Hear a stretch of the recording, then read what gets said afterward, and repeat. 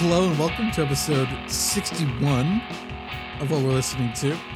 My name is Josh. I am one of your hosts, and with me is my crustacean-shoed friend Asher. How are you, sir? I am very well. Just looking for my community. You know, got to find them because they all got lost in the sock drawer. You have to make references to this movie that I haven't seen. We'll talk about that. Yeah, sure. I'm pretty well, man. How are you? Yeah, I'm great. It's finally spring, and so all this depressing music that I've been listening to is starting to feel a little bit out of season. So we'll have to say that for later. But I think it's matching mine, so that's pretty good. Yeah. Yes. In spirit of talking about one of our bands, Lankum later, I have a quiz question for you, sir. Mm-hmm. So you have been a fan of what I would call found music, which is using like natural or like things you can do in your backyard to create musical sounds and layer them into things. Mm-hmm. And the opening song of the new Lankum album, Go Dig My Grave, has an extended passage at the end. And I read an interview with the producer. So I have a multiple choice question. Which of the following sounds does not appear in that section? So we have the snapping of rhubarb roots, bees inside of their hive, the digging out of tomato plants, and the rustling of a packet of potato chips, or crisps, as he said. Oh gosh, they all sound as ridiculous as each other. I was just listening to this yesterday, and I remember that passage very well because it goes on for a long time. It does. And without the clip, I haven't seen the clip yet, so that's bad. But when I listen to it, I'm like, wow, this is poignant. I'm gonna go with the bees. That is the right answer, sir. Okay, good. Well done. I was trying to think of something that was like believable, but not too crazy. I also love that the producer's name is Spud as well, which I find hilarious for a Irishman. We won't talk about that. I was gonna say because the tomatoes and potatoes are related. It's very earthy for sure. Yes. That's cool though. Do you have any catch-ups, sir? Just on that, just on the Lankum thing. No, go for it. This sounds a little bit self-referential, but I remember one time when I was at uni, I had to record like some like soundtracky stuff, and I went into like there was like the utility shed, just to kind of record some stuff. And I remember recording some kind of bits of metal scraping against each other. And it reminded me a lot of that piece, like that really heavy sort of clanking feel. And it's just fantastic. We'll talk more a little bit about that, I'm sure, when you talk about Lankum. But it's got that really kind of, found. I didn't know they were actually using a lot of found sound sort of stuff. That's cool. I do have a tiny bit of follow-up. So I think last time I mentioned that Me Without You were having like a song showdown, which I've been following closely, and it ended with their song In a Sweater Poorly Knit, which made me a bit sad. The Torches Together, got 37% of the vote. I was Torches Together team, because I think it's a fantastic song, and it kind of, I don't know, I could go into it a lot. But it was really interesting watching the community kind of vote about their different songs and talk about what they love. And I actually listened to most of the Me Without You discography from I Never Said I Was Brave all the way through to the end of Pale Horses. And yeah, this band is incredible. I just wanted to say how much I really enjoy them. It's really that, 5 albums worth of listening. They're good. It's just very interesting, their lyric and the way that they write music. I must confess though, like I kind of stopped at their latest album before they finished. I just never quite got into Untitled. But I mean, it's still a great album. It's just really interesting because there were a lot of new songs on this like showdown list, and some of them I didn't really know very well, and they just didn't, in my mind, hold up to some of the, greats from their first and second album. Well, their second album. Yeah, sure. I almost did a review. Josh banned me from doing the third Me Without You album, so I've got other things to talk You've about. already given me 2. I know, but then I can talk about one. So that's a loophole. Anyway, have you got any follow up? Only a tiny bit. I've been following the goings on of Ticketmaster again. Oh, okay. So Robert Smith of The Cure, famous 80s band, has been pretty upset with Ticketmaster and their latest tour ticket sales. And something to the tune of like several 100,000 tickets the band has refunded because they've been bought by scalpers, and they've given the funds from those purchased tickets to like different charities and stuff like that. Oh wow. Yeah, it's very interesting. The band is, or at least Robert Smith is taking a very active like stance against how this company operates, which I find very encouraging to see somebody doing something. For sure. Yeah. So I don't know. More pressure on Ticketmaster. Yeah. I mean, I haven't been following it, but that doesn't sound good. I mean, I would have thought there was like ways of stopping scalpers, but I don't know the ins and outs. Haven't bought through Ticketmaster in a long time. Yes. You have to worry about them. Yeah. That's all I have. I do have on my notes, Josh thinks Sugar Ray was cigarettes. Look, I'm talking like when I was like 12 years old, okay? Yeah, still, I've got that down. You can cut that out if you like. Anyway, sure. Let's talk. I didn't listen to either. I just thought they were like, oh, there's bands over there. I've got like Sunday morning in my head now. All right. Anyway. Review time. Yes, let's do it.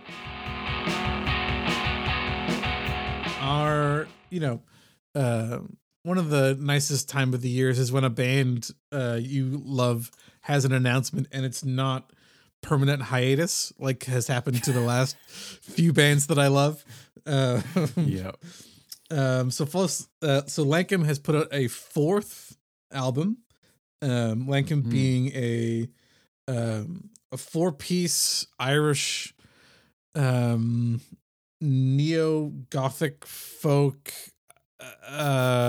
monstrous music organization. Post-folk? Who even knows? Folk? They're doing something new and interesting. And their last album, The Live Long Day, made a bit of a splash. And I think it was the first episode we actually did. I gave it to you to review, maybe the second. It's a while ago. I remember early on. I really enjoyed that one. So this is their second big step in the musical world, and kind of continuing on the musical themes from the last album, which is like a little more dark, ambient interpretations of traditional Irish songs and some originals. So needless to say, I've been excited to see if this band was going to do something else, and this record got announced, and I've been very excited to listen to it. Oh man, we're talking about this record. It's crazy. It's kind of hard to compartmentalize in some ways. The first album, at least to me, their last album, gave a vibe of being quite grounded and earthy, like being about like the land of Ireland to some degree. And this one is much more chaotic and like kind of oceany. That doesn't make like really any sense.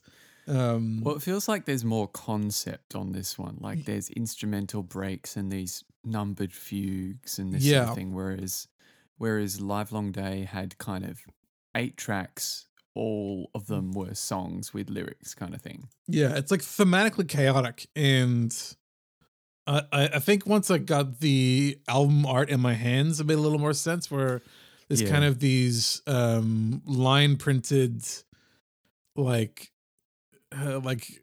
boats capsizing and like horrible like scenes of like chaos and like water and storms and that kind of thing. And I think this album really tries to dig into that kind of um this kind of feeling of there's this beautiful music and melody on top, and then always in the background or like lurking underneath is this like creepy like heavy vibe that every so often like shows its face, or in like the back half of the song things like start getting twisted and like bassy and dark.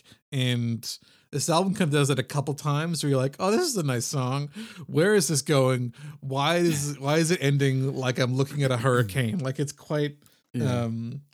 and it's quite fascinating to listen to. In terms of like the Well, the band, yeah. opener is well, the opener like gets more and more intense, and then like we talked about before, kind of ends with this crazy, continuous long sort of dissonance. Mm, That's yes. the opener. Yeah. So there's like notes of like chaos and angst and kind of anxiety inducing music. And then it's kind of spread out with moments of like relief and like Yeah. tension breaking, these kind of fugues that the album revolves around, and a couple more of these softer songs. So yeah, I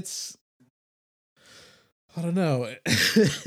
It's quite a fascinating Where do you musical start? piece. Yeah, I in terms of the band themselves, they're all performing on full blast. I think like there's even some um vocally led tracks from members who haven't had previous ones on other albums. That's cool. So people are kind of stepping up, and there's a lot more layered production in this one.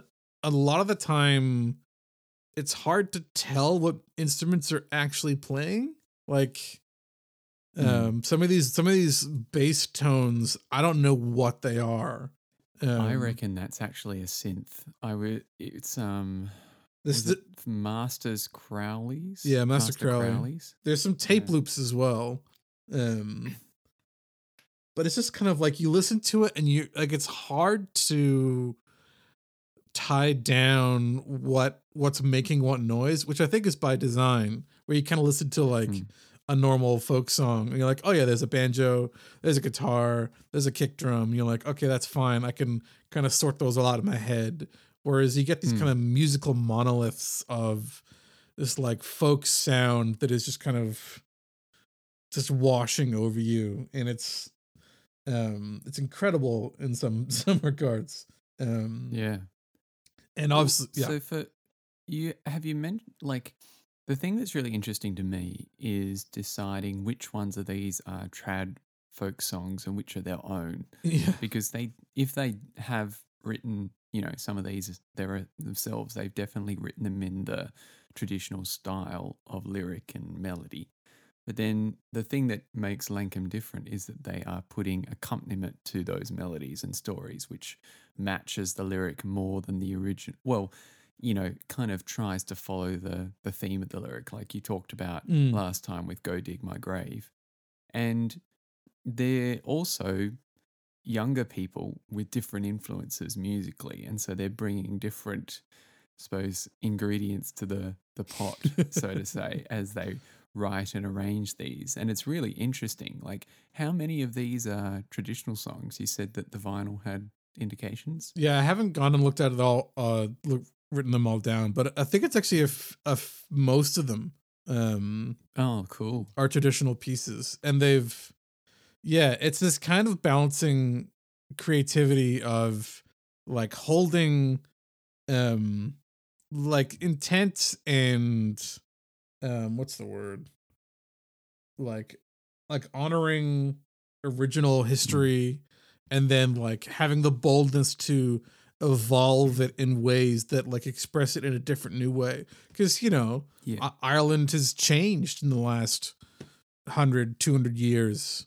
And so should the music and what it represents to some degree. What do you think false Lankum means? I got no idea. Sorry, I interrupted you too. Keep no, going. that's right. It sounds kind of out there. To me, this kind of feels like listening to OK Computer again.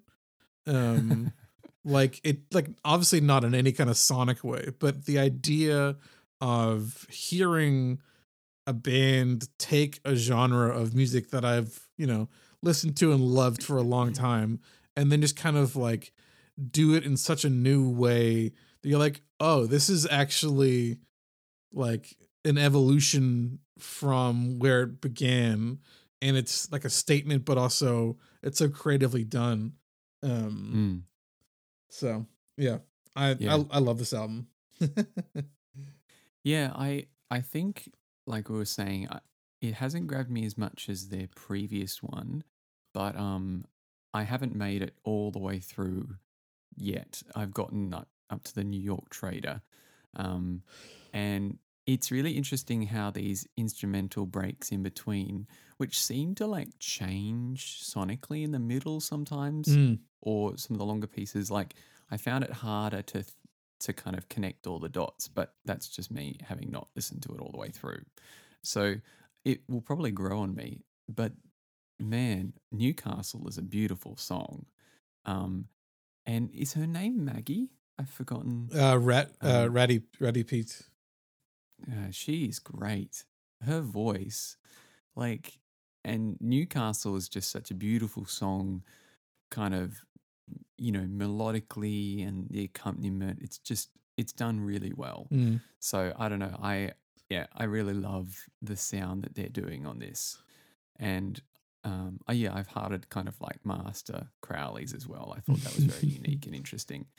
Yeah, strange sounds. It's good. I'm looking forward to going through it a bit more. It's the kind of record that the more you invest or the more you know what it's doing, the more you can enjoy it. Like it's like reading a complicated book over again. Yeah. Like I think the last fugue, I noticed a couple of like violin or real parts from other songs that like were like Little Birdie and that kind of stuff. So there's always like little kind of breadcrumbs that are like spread around that I feel like if you know them, you can kind of pick at it and like see where it's going. Yeah. It's unfortunate that this got released in like the middle of like early spring, where like the sun is shining and everyone's happy all of a sudden in Vancouver, because this is like very much like a November, October listening. So I think once the fall rolls around, this is going to be on heavy rotation for me. Yeah, for sure. That and High Violet or something. Yeah, the classics, Yeah. Nice. But yeah, Lankum does not disappoint. And they're also like getting a lot of renown for this, which is great. They almost were the highest selling album in the UK for a day or something like that. They almost outsold. They missed out by like 23 sales or something. Which is crazy. Lana Del Rey's and they beat like U2 and all that kind of stuff. Anyway. Oh, that's right. U2 have something out. Good on them. Are you going to talk about that? It's in my honorable mentions. Yeah, cool. Nice. I could go on, but let's talk about you, Ash. What are you listening Marcel, the Shell with Shoes on. Yes, very different. So I was going to talk about more Me Without You, but Josh was saved by me stumbling upon. So I had my eye on this film, and I don't have my eye on many films, but this one is a stop animation film called Marcel, the Shell with Shoes On, which came out last year and finally got released in Australia like a week ago. And yeah, I know, right? It's got to travel. It's like the 90s all over again. It's just like, okay, cool. Anyway, so within the first 10 minutes of my wife and I watching, I was like, who did this OST? Like, what am I hearing? Oh, it's Disaster Piece. I was so excited because, like, I haven't listened to new Disaster Piece in ages. I mean, I know he's been doing stuff, but So for those who don't remember, Disasterpeace wrote the soundtrack for Hyperlight Drifter, which is a indie game from 2015, maybe. Yeah, and we talked about that. Great soundtrack, one of my favorites. Oh, excellent. I mean, every now and then when they repress that vinyl, I get very tempted. It's not only the most beautiful vinyl I've seen in a while, but one of the most expensive.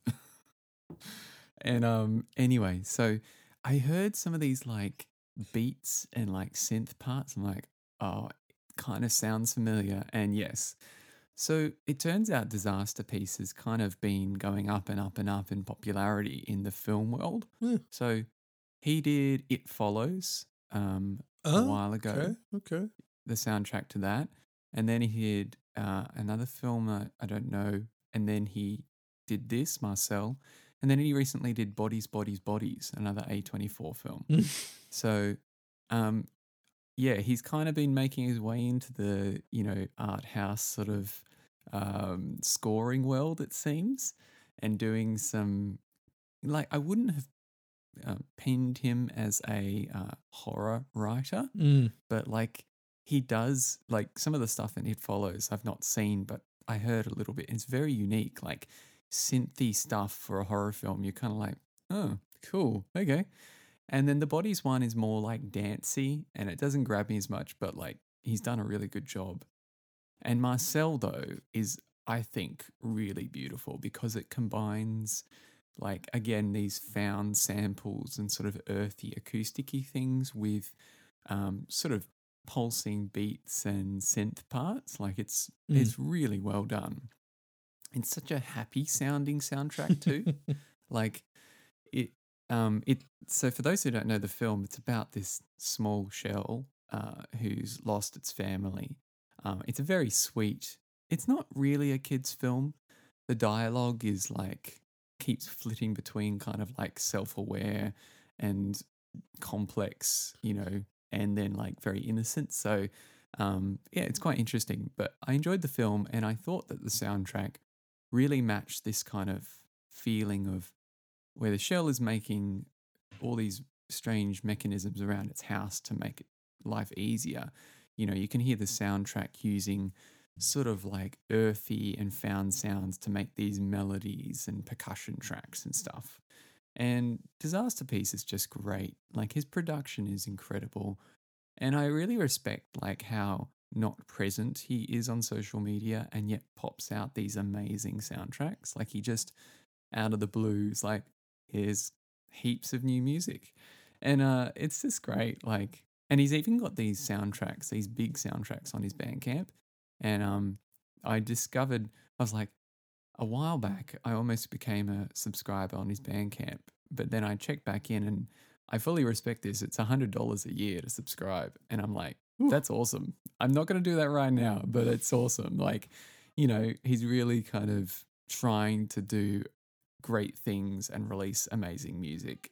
And so, yeah, he's got some beautiful music up there. But my favorite tracks are things like Broad Spectrum, On Real Life, The Sound of Myself.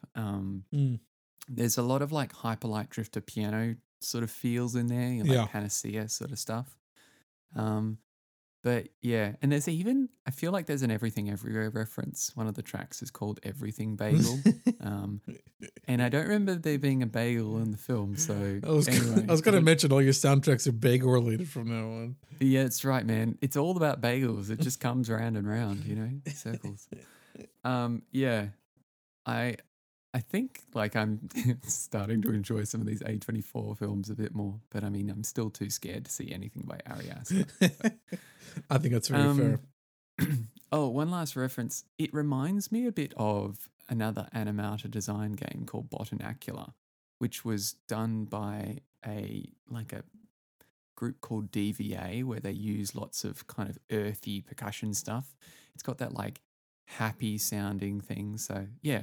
Anyway, it's just such a really beautiful, happy soundtrack to contrast Lincoln. So yeah. Did you give it a listen at all? Yes, it's quite charming. I every so often I get kind of Blue Man Group vibes from it with the the hollow tube sounding percussion kind of stuff. Yeah, like the thongophone sort of So yeah, whatever they're so it's called. called. I don't know what they're called in North America, where you use a flip flop to whack a piece of PVC pipe. Fuck. What do you call them? Just call them flip flops.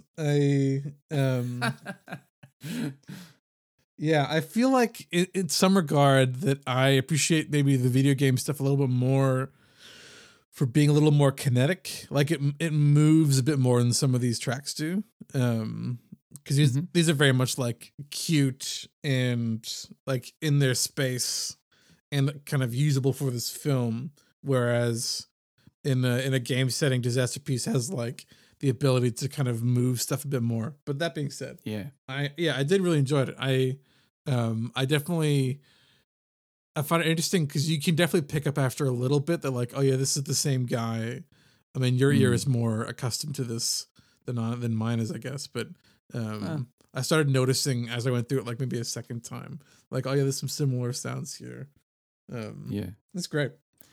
He does have like, it's really interesting, some certain presets. I remember when I was playing around with the OP1 and I discovered like one preset that sounded like Hyperlight Drifter. Like he has certain sounds that just, he might bring in a little bit of it and you're like, yeah, this is Disaster Piece still.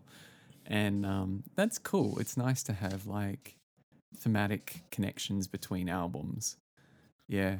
He looks like he's a really good piano player. Like he's written some songs with lyrics as well, and like he's got this album which is a lot of songs of his done just on piano, which you would probably like. Actually. Yeah, I'll check that out. That sounds good. Yeah, it's on.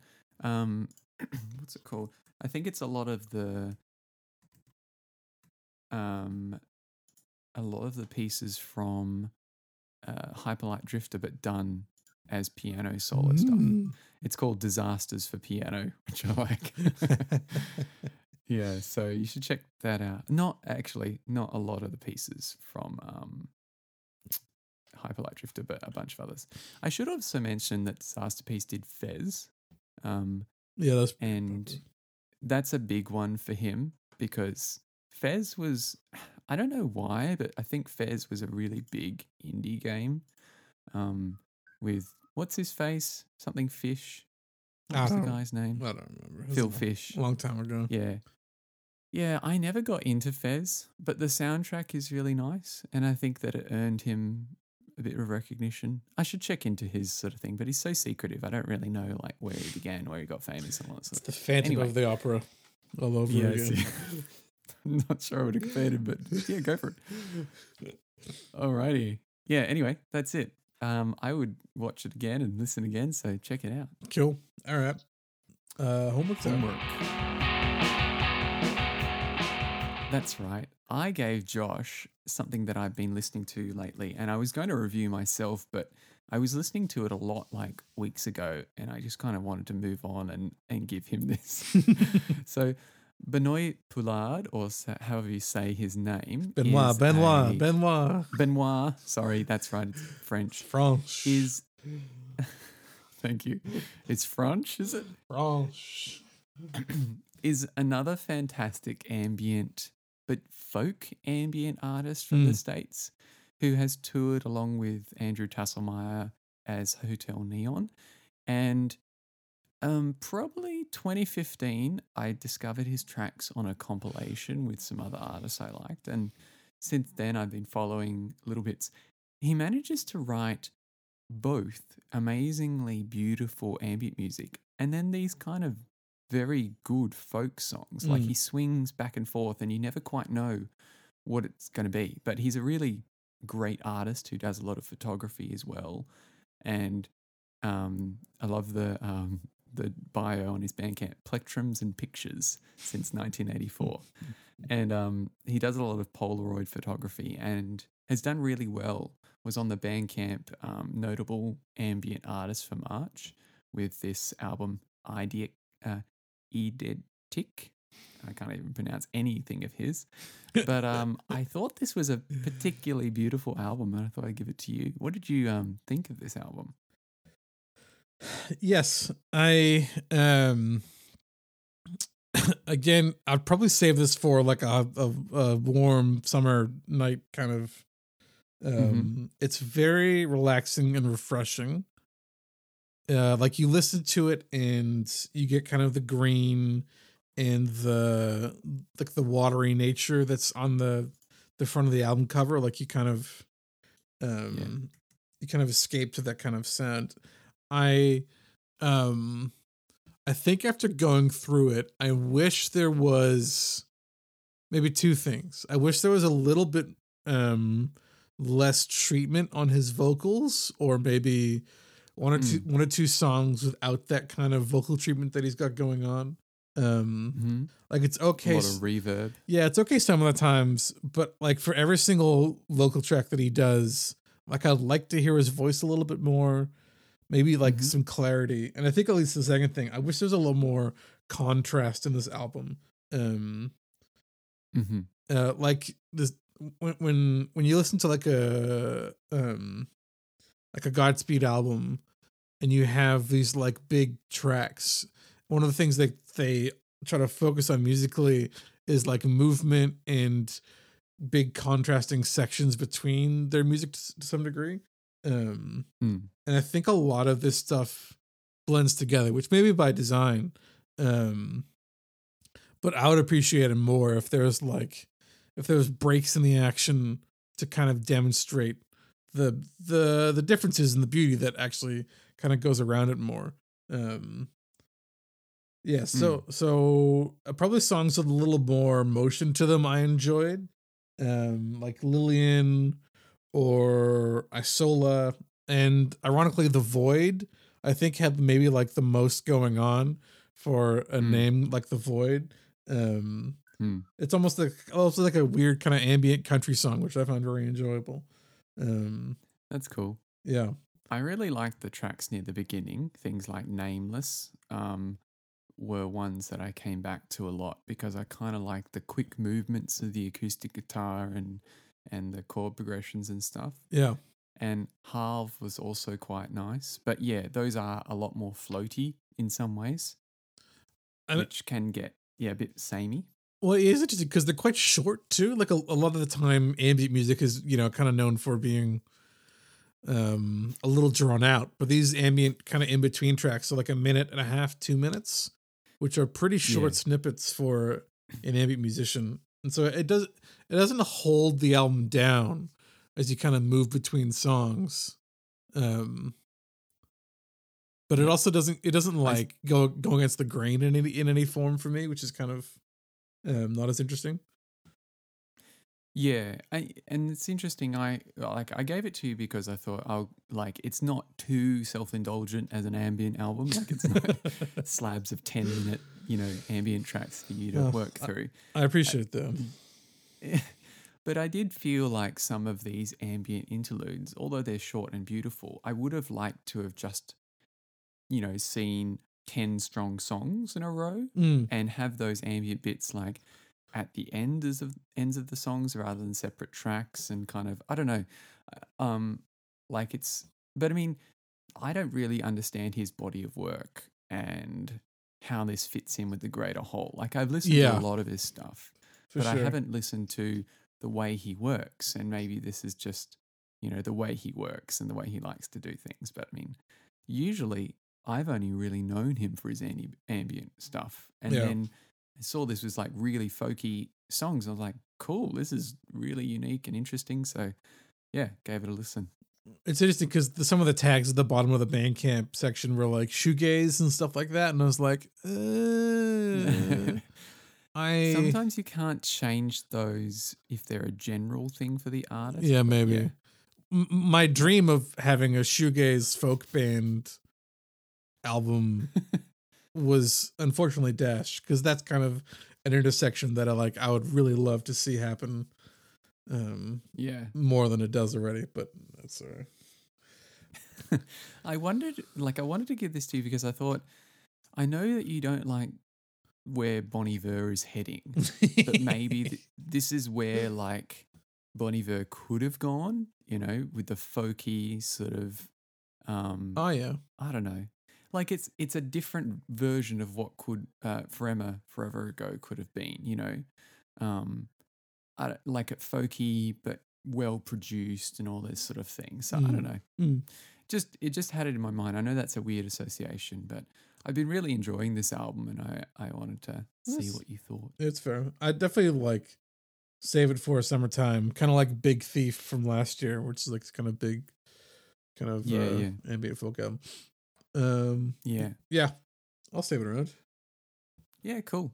It's funny. It's funny with the whole like seasons and albums and that sort of thing. Yeah, like this kind of feels like rainy weather to me, even though the cover is brighter. It's still got that feeling of like at least autumn for me. So yeah, but we've always had different opinions about what weather is paired with the music. Like a fine red wine. I know, right? We could be like, those waiters, but pairing music and weather. Your French is failing you, sir. It's a sommelier. What? a sommelier. He's the guy who brings around tastings for you. Okay. Got it. Right. So for homework, I've given Asher, a artist that's kind of like hovers around things that I follow. A guy called Bill Callahan. He was in a band called Smog in the 90s, which is pretty famous in some of the college scenes. Right. I've been Asher the album Sometimes I Wish I Were an Eagle, which is one of his more easy to get into albums. It's kind of one of these musos that's been around for a while and is generally well received in stuff that he does. He gets like 8s to 9s for his album reviews, but has never been super popular. And I kind of remembered him because I think last year he did a collaboration with Bonnie Prince Billy, and I was like, oh, okay, it's a similar kind of niche. Niche is the wrong word. This is like the kind of the part of the music industry that he's cut out for himself, and he's very happy just kind of doing his thing, much like Bonnie Prince Billy. So it's not like hugely experimental, but it's also kind of not anyone's really doing anything similar. So, what did you think about Bill Callahan's Sometimes I Wish I Were an Eagle?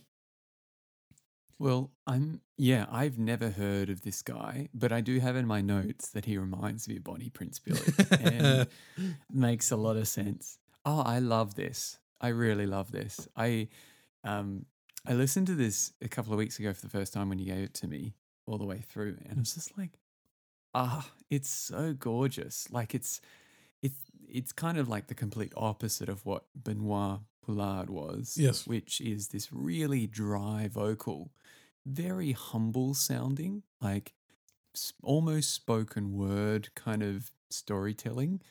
And yeah, Jim Cain is just peak. It's so beautiful. Yeah. And it's such a great opener to the album. Like, I must confess, the other songs don't grab me as much as that. There are some others that I really like, but I mean, and the whole album works together. But that first song, there's something about it that's just, very special. No. So there you go. I was going to say, I think that's very, at least for me, my experience with Bill is that there's like always on each album a song that is like stand out from the others head and shoulders. Jim Cain being the one on this record. I don't have a favorite album by him. I have like 10 favorite songs from like 20 years of making music kind of thing. And that's very unique for you because you're not one to pick. But it was very refreshing to listen to because you can tell he's a really good songwriter because there is not much production in things. It's like I've gathered together all the instruments I need. I've recorded them very simply, and I've got my voice kind of wandering over the song, and it is what it is, and it's beautiful. And it's the spoken word kind of feel, like the storyteller, very, very natural, lyrical kind of stuff. And I just like how imperfect it is. And and like, so I was texting you that it reminded me a bit of Slaughter Beach Dog in some of the Safe and also No Fear spoken word things. I'm not sure what to call that genre. Like, is it kind of folky storyteller? Leonard Cohen types. Yeah, except that Leonard Cohen more grandiose. Was a bit too dramatic and a bit too But I love the nylon string sound as well. It's just a beautiful album. It was really funny listening to things like Invocation of Ratiocination. Ratiocination. That one's weird. Just terrible synth sounds. Such a strange standout for the album. I'd forgotten that song was on the record, to be honest with you. Yeah. No, I really liked Jim Cain, Too Many Birds, My Friend, and All Thoughts Are Prey to Some Beast. My Friend has a beautiful opening on guitar. It goes in different directions kind of halfway through, but the nylon string is just, chef's kiss. Like, it's great. So yeah, I mean, this is gorgeous. I don't know if I love the whole album, like I was saying. There, like you, kind of there's particular moments that are really good. But it's really interesting, like even on the Eadmar Clack Shore, you get those show me the way in your head kind of thing. It's just, it's really interesting. I dig it. I'm putting it alongside the Bonnie Prince Billy kind of, even a little bit of Mount Eerie sort of feel. Yeah, okay. Different again, but like the folk artists that are really a bit left of field. They're great. Yeah, I think his album is the one directly out. The one from a couple of years ago, Shepherd in a Sheepskin Vest. That was generally received as like one of the better albums of the year that people didn't know about, and I've never really loved it that much. But it might be give it a worth listen to for you. I'll find that. It's got like a guy wearing like a crown on the front of it. Got it. Yeah, Bill is an interesting guy. I don't know why I love him the way I do, but definitely like he's quite prolific. So every like other year, you're like, oh, there's a new Bill Callahan album. I wonder what gold I can kind of delve from this record. But I'm glad you liked it. Yeah, no, I really did. I've put it on my, thoughts about top 5 for the year. Oh. Like, I don't know if it'll make it, but there's just some gold in there that might be an honorable mention for the year. It's quite lovely. Interesting. So thank you. Interesting. Yeah. Speaking of top 5, I just like it when it's. Sorry. Go for it. Oh, it's just interesting. Like, I'd never heard of anything of this guy, and you'd not mentioned him before, and so it's kind of like, oh wow, like this is gorgeous stuff. This is great. So anyway. But that's the joy of digging through our back catalogs, right? That is. Yeah. Cool. Shall we move into honorable mentions? Sure. Okay. I only have 3. And you might have one of them as well. So, okay. A band I talked about last time, the band Geese. They put out a song called Cowboy Nudes.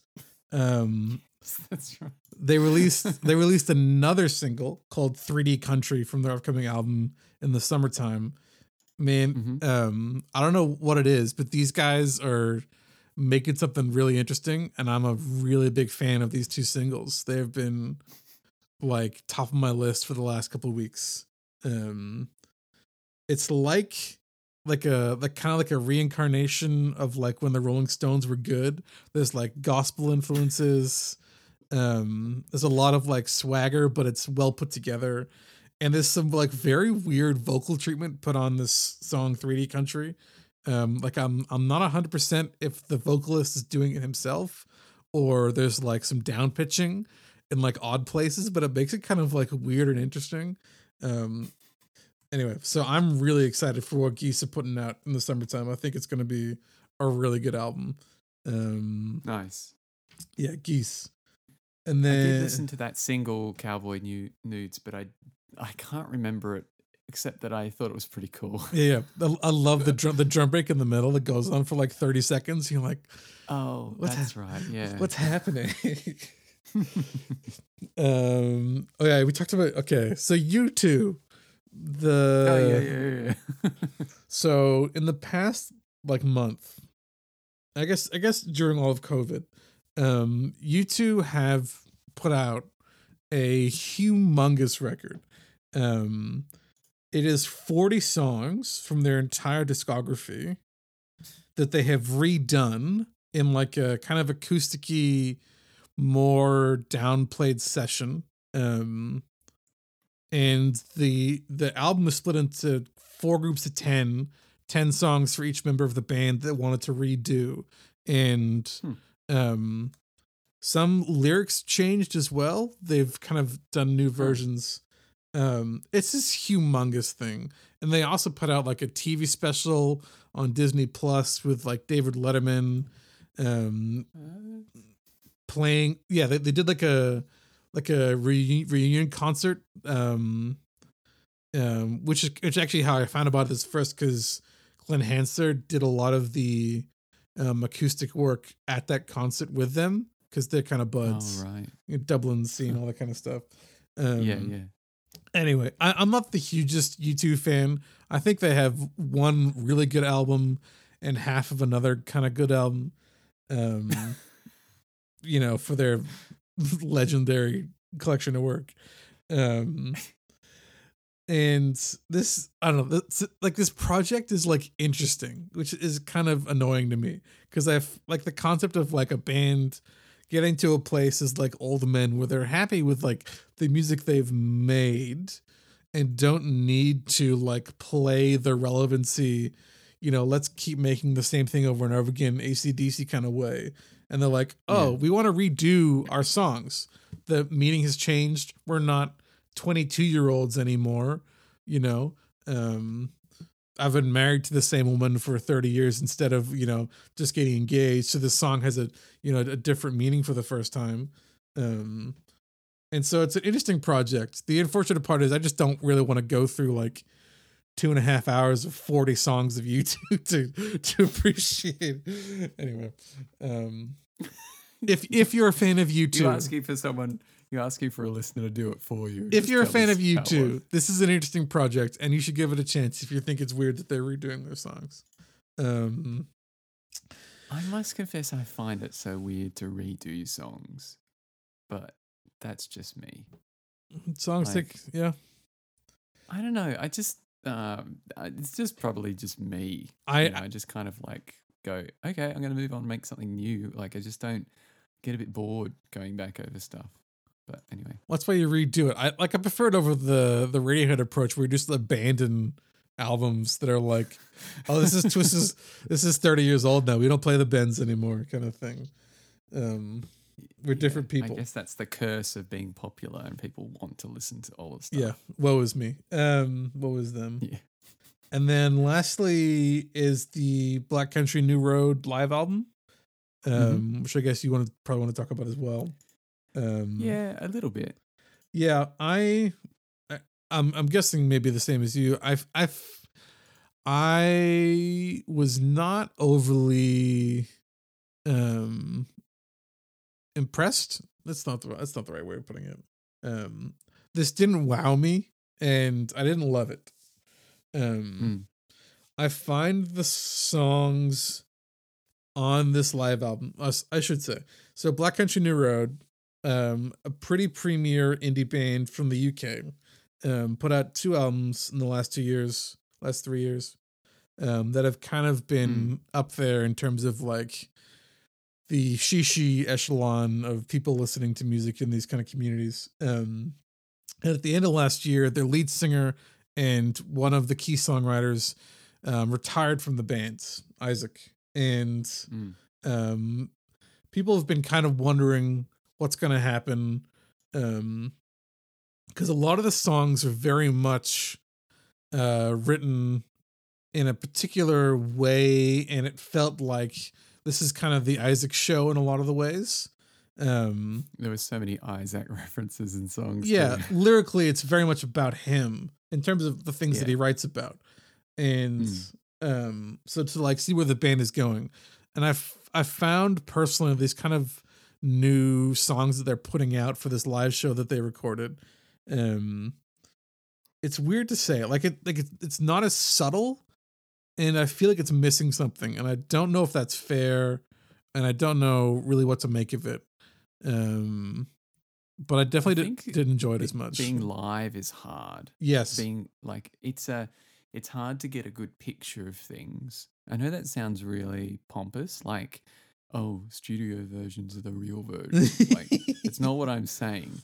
It's just hard to pick up the subtleties and nuance in a live setting when you're not physically there as well.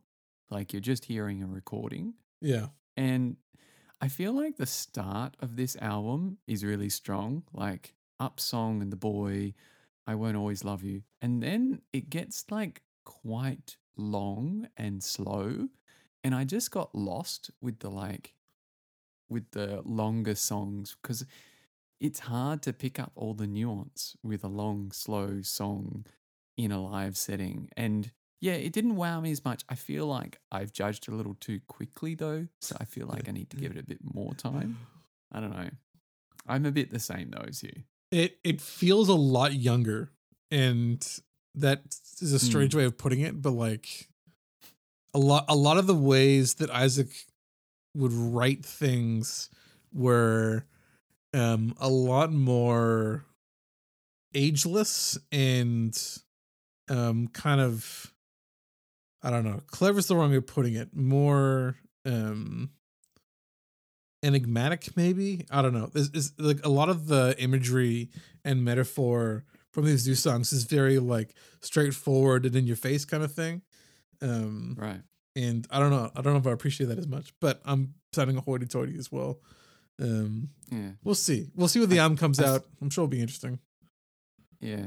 I still really like so even on Up Song, I like the bass saxophone voice intro, like, trading between stopping at different points and then the action of the drums and piano coming in. Like, I think it's a really good song and it's very sweet, the BCNR Friends Forever. Yeah. It's like very cool and nice community feel and lovely. Yeah, it's just kind of got lost halfway through for me personally. So anyway, I'll keep listening. I don't want to dunk on them. They're doing really well. Dunk on them. Yeah. What do they care what I say? Anyway. Exactly. Precisely. Yeah. How about you, sir? Honorable Anyway. mentions? Yeah, well, that was one of mine. Just a couple of random ones. Cat Tyson Hughes, an Australian composer, has released a new album on Past Inside the Present called Crossing Water. It's quite beautiful. She writes some beautiful kind of ambient music which has an Australian twinge of bird songs and nature sounds, and it's very beautiful. Yeah, so I like that. It's very pretty. So yeah, props to her. Great album. Also, for some reason, maybe it's because it's wet, I listened to This Will Destroy You's Tunnel Blanket 4 times this week. I talked about this a long while back here, and it's really funny because Tunnel Blanket was like the album which almost broke the band. Like, it's a divergence from post-rock where there's almost no melodies and it's just wall of sound. And I find it strangely cathartic. Like, it's really interesting to listen to, this really intense music. So I don't know. I dig it. I think it's great, like great production. And so, yeah, I'm going to put a few tracks on there. I've also been listening to one of Andrew Tasselmeyer's subscriber exclusives. I thought I'd just talk about this. This is funny. It's called Music for Sleeping Pups. Oh, that's right. The dog when you sleep. It was really relaxing. I mean, obviously, it's 10 tracks and they're all 40 minutes each, and they're like ambient music he wrote for his dog Nova. And it's just very sweet because it's just kind of relaxing ambient music. I just thought it was beautiful. So if you're not a subscriber yet, you can get some dog music. Check it out. Two more quick ones. Greg Walker has a new little EP out.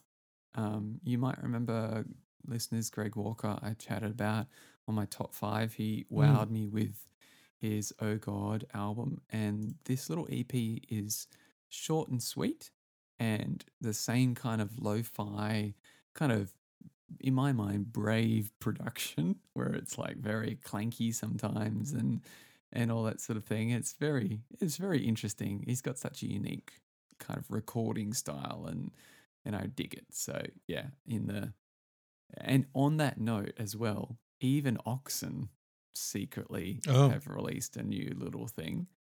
So even Oxen seem insistent upon not announcing anything, and being as hidden as possible. And yeah, so there's this new album which came out last September, The Elements Are Subject to God. And the album art is some like, I can't even understand this. I think it's some like chart talking about different kind of elements like in the earth, like diamond and liquid carbon and things. Anyway, he and everything on his Bandcamp is free, and I just want to buy it. It's all free download. There's very interesting stuff. He's just so hidden with his melody behind all this like noise and chaos. I love it. So anyway, I'm despite his wishes, I'm bringing this to the light. Yeah, so that's all I have to talk about. Yeah, there's some cool stuff out there. So I guess I'll take us out. Thank you very much for listening to episode 61 of What We're Listening To. So Josh mentioned last episode, we have a new interview out. I got to chat to Andrew Tasselmeyer for an hour and a half about lots of wonderful things regarding ambient music production and stuff about his music career. So check that out if you haven't. And Josh and I have been listening to lots of things, and we have lots more episodes in store for you that I've got to proof listen to and get out and other things. And yeah, so keep sending us stuff, or recommend things, and follow us on socials or write us reviews and all that sort of thing. I barely check our charts, but hopefully you're enjoying this stuff, and we'll see you another time. Fare thee well. See you, buddy. See you, buddy.